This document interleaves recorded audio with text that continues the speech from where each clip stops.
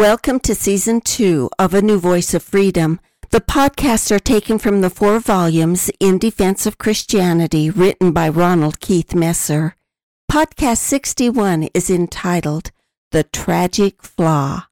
Most tragedies, like a Greek drama, are staged in advance, one tragic event inevitably following the other due to the main character's central weakness. A tragic flaw is an inherent weakness, such as excessive pride in the hero or protagonist that leads to inevitable ruin. The primary question is free will versus determinism. Does the protagonist have free will, and could the tragedy have been averted? Christianity says yes. That is why Christ died for our sins. The world that has adopted atheism says no. Though the world acknowledges evil, the world denies the existence of sin, for sin is a judgment of God. Regardless of the rhetoric, the world actually believes in the existence of Satan in an abstract way. The world only denies the existence of God. Often in tragedy, not only the protagonist dies, but many of the people around him. In drama, critics call it the tragic flaw. In ancient drama, tragic heroes were kings or queens or persons of greatness. In modern tragedy, it may be a person of no social importance, such as Willy Loman in Death of a Salesman. Being human, we all have a tragic flaw, or more realistically, many tragic flaws because we are all imperfect. In our sinful world, those tragic flaws are continually displayed, causing unspeakable suffering. In Christian terms, the tragic flaws are called temptations, the root cause being Satan. The remedy is repentance, which helps us to overcome tragic flaws. In our progression toward sanctification, we are constantly making adjustments. It could also be said that every environment, even a republic devoted to liberty, has a tragic flaw. Satan's entire desire is to bring us into captivity. He plays on our tragic flaws. The reason I fear for the freedom of our nation today is that unlike our forefathers, we are no longer aware of the tragic flaws that are inherent in our system. We are living in denial. Our nation began because we had taxation without representation. Today, our nation is crumbling because we have taxation without responsible representation. Both lead to the same end, exorbitant taxes without anything to show for it as power becomes more and more centralized. I find an analogy in nature. There is a type of wasp that lays its eggs inside other insects or animals. When the larvae emerge, they feed on their living host from the inside out. They are known as parasitoids. Some actually enslave their hosts, forcing them to create a tomb that brings death to the insect, but life to the parasitoid. Such is the future we face if we do not remove the cunning parasitoids from our government. Environment itself can be a tragic flaw. Accidents occur more frequently when the environment for accidents is created. I remember watching a video of a massive pileup on a freeway. It was during a heavy snowstorm. One bystander, apparently stopped by the first accident, assessed the situation. The clouds were low. The sharp curve of the freeway, compounded by low visibility, created the perfect storm. The bystander fixed his camera on a fence. It caught trucks, cars, vans, etc. coming around the curve at very high speeds, the drivers obviously unaware of the danger. The first reaction was always the same. The drivers slammed on their brakes, turned their skidding wheels to the right or left, all with the same results. Lack of traction and centrifugal force guided the vehicles, not the drivers. The pileup grew larger and larger and larger as the camera caught it in real time. The question immediately arises, why do drivers drive freeway speeds in low visibility around a curve during a heavy snowstorm, leaving no room for error? Such is the nature of a tragic flaw. Though inherent in the environment or the person or the system, like the parasitoids, it is invisible. However, most tragedies can be avoided by using restraint, patience, simple deductive powers, self-discipline, close analysis, knowledge, experience, charity, objective advice, and common sense. All failures could be avoided if we took as much time identifying the tragic flaws and removing them as we did researching the possibilities of success and enhancing them. Big business is all too familiar with the tragic flaws of excessive success. For example, the PC, which should have been IBM's greatest success, nearly destroyed IBM, one of the most successful corporations in history. The problem was that the IBM executives could not see far off. Tragedy must be avoided before it occurs.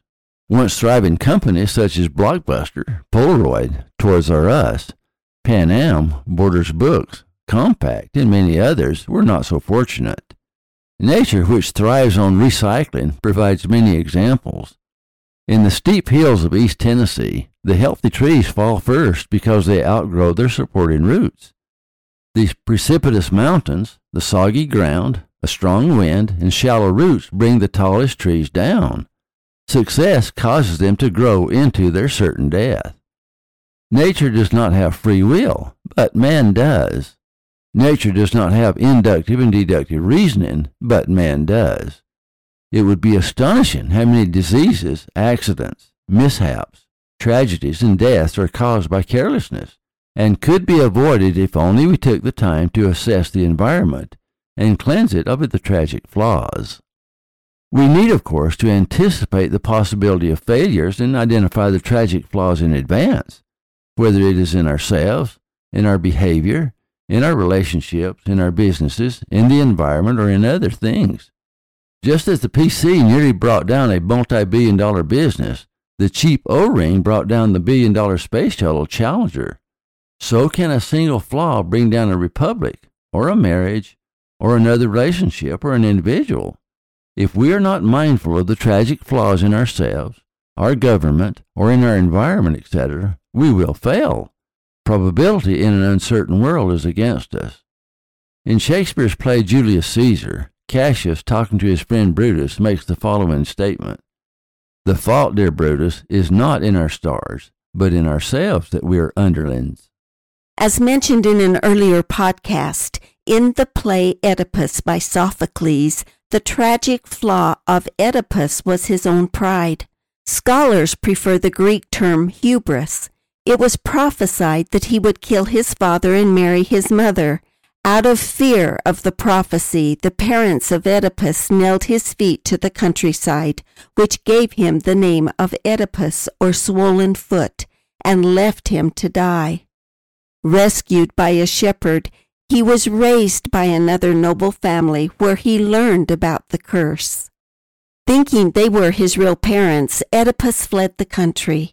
On his journey, he met a stranger, his real father, Laius. A dispute arose over who should step aside. Neither yielded, and Oedipus, being younger and stronger, killed Laius and his charioteer, and traveled to Thebes and won the hand of Jocasta the queen, his mother, in marriage, making him king of Thebes, and unknowingly fulfilling the prophecy. Oedipus could run from his family, but he could not run from himself. He carried the tragic flaw within, which was nothing more than a lack of humility. Road rage was his downfall. Had he simply pulled over to let the elderly stranger pass, the tragedy that ended his joyless life and the joyless life of his family could have been averted. Captivity comes when, harboring the tragic flaw, one chooses to enter the environment of captivity. It is not always easy to tell at which point we forfeit our agency. As Anonymous, that invisible philosopher, stuffed like Sancho Panza with proverbs, observed, "That which is forged in fire was first sparked by the flint of flaming desire." Addictions have become one of the prominent tragic flaws of our day. After graduating from high school, I traveled to work with a man who was a model worker. We worked the night shift. We traveled a 9-mile distance and worked from midnight to 8 in a machine shop. He made high wages because he was extraordinarily skilled and experienced. But addicted to alcohol, he kept his family in poverty. On weekends, I dropped him off at the bar on Friday morning, where he remained sleepless at the bar, drinking his way into oblivion, until Sunday night when we began the week of work again. Even though he worked all night, he remained sleepless at the bar. He didn't even go home. On Sunday night, when I picked him up at his home, he was always sober. He remained sober until the next weekend, when I again dropped him off at the bar at 8:30 in the morning. The haunting words of Isaiah described his pitiful condition. Woe unto them that rise up early in the morning, that they may follow strong drink, that continue until night, till wine inflame them. When I took him home, his young wife, with small children clinging to her legs, greeted us looking haggard and dressed in rags, an image that haunts me even to this day. But even alcoholism is dwarfed by tragic flaws of modern-day drug addictions. The tragic flaws in some environments are invisible. For example, I am gluten intolerant. I did everything possible to avoid wheat in my diet, but still suffered from the symptoms. I read every word of every label of all the foods I ate. I simply could not figure out what I was doing wrong. I meticulously read every ingredient on every label, on every package, looking for wheat. When suddenly, in front of our house, Ron and I both looked up at a sight we saw every day. Across the road, only yards from our house in Idaho, in a vast, unending wheat field, it was harvest time. I was living in a wheat field trying to avoid wheat, and it didn't even register to either of us. It is human nature, I suppose, to fret over fine labels under a microscope and ignore the immense fruitful fields around us fraught with dangers. Ron and I both burst out laughing, feeling foolish, of course, but when you step away from it, it is perhaps more common than we think. Metaphorically speaking, we fret over the amount of sugar in a drink and ignore the fact that we are living in a minefield. One of the great dangers in America today, however, is that we willfully ignore the tragic flaws of our environment for fear of being ridiculed. Even with our vast knowledge of the dangers of drugs, alcohol, gambling, and pornography, we allow our children unlimited access to all adult vices in a multitude of electronic devices, as well as movies, videos, television, and music. Some tragic flaws are created by making evil appear good, thus easing conscience while the victims are being lured into captivity. Spring Break, glamorized by television, has created an environment of alcohol, drugs, promiscuity, and sexual abandonment among youth. It has become a rite of passage where moral values are put aside and innocence and youth are lost in the whirlwind of empty laughter and compromised values. Sexual union, the most powerful force on earth and the greatest of God's gifts to man, brings life into the world. To treat sex as a mere recreation spells disaster for the future of society. It can only erupt into disorder and chaos. That which can bring the greatest blessings to mankind can also bring the greatest curse if not governed by the laws of God. Infidelity can destroy a family, and that which can destroy a family can destroy a nation in only a few generations. Riots, demonstrations, and causes often create a tragic flaw environment of willful abandonment of values. People are bruised and killed, stores are looted and burned, police are assaulted. Many festivals are used as an excuse to create environments of moral relinquishment. Many events have become celebrated for their institutionalized intemperance, such as New Year's, Halloween, graduations, carnivals. Mardi Gras, ironically, is a Christian celebration, major sports events, and even weekends. Our freedom is at high risk when everything becomes an excuse for a party. The point I am trying to make is that those things are misrepresented. They promise unending fun without consequences. The real world doesn't support that philosophy. Ask the doctors and nurses of the ER at any hospital. Just as we cannot live gluten-free while living in the middle of a wheat field, we cannot remain crime-free while we defund our police, allow our schools, our communities, and our cities to be overrun with drugs, riots, gangs, and violent demonstrations, while we allow people to camp in our city streets and parks. We cannot retain our sovereignty if we allow people to flow across our borders without regard to law. We must take a strong stand against drug dealers and drug cartels, against mob violence, against lawlessness, and against crime. We must support our police and allow them to enforce the law. Today we accept the tragic flaws and even celebrate them. thinking we're being set free when we are inevitably led into captivity. Ron, if you are listing the tragic flaws in America today, what would you rank highest on the list? Number 1, the destruction of the family. The other tragic flaws in no particular order would be using taxpayer money as bribed by our national politicians to win votes, Congress exempting itself from its own laws, the rise of socialism, the attack on religion, the attack on our Constitution, disregarding the 10 Commandments, political correctness, the denial of absolute law, the denial that God created us all equal, the attack against self-reliance, the burgeoning debt, abortion, the lack of reverence, the party atmosphere, the rise of the importance of money over everything else, showing contempt for the Constitution, the Bill of Rights, and the Declaration of Independence, the rise of tribalism. The liberals are turning one group against another, creating hate, division, and civil unrest. Schools are teaching that people with white skin are evil. Riots and unrestrained lawlessness. The divorce rate. Everything has a tragic flaw. For example, successful businesses employing thousands of people have suddenly collapsed because of excessive debt, overextension, and the inability of its executives to adapt to the growing trends. History is strewn with the graveyards of powerful empires which once ruled the world, but fell because of internecine war, secret combinations, and moral corruption. Consider, for example, the collapse of the Persian Empire, Babylonian Empire, Roman Empire, Alexandrian Empire, the dynasties of China, the empires of India, and so many others. A Jewish proverb says that if you kill a man, you kill a nation.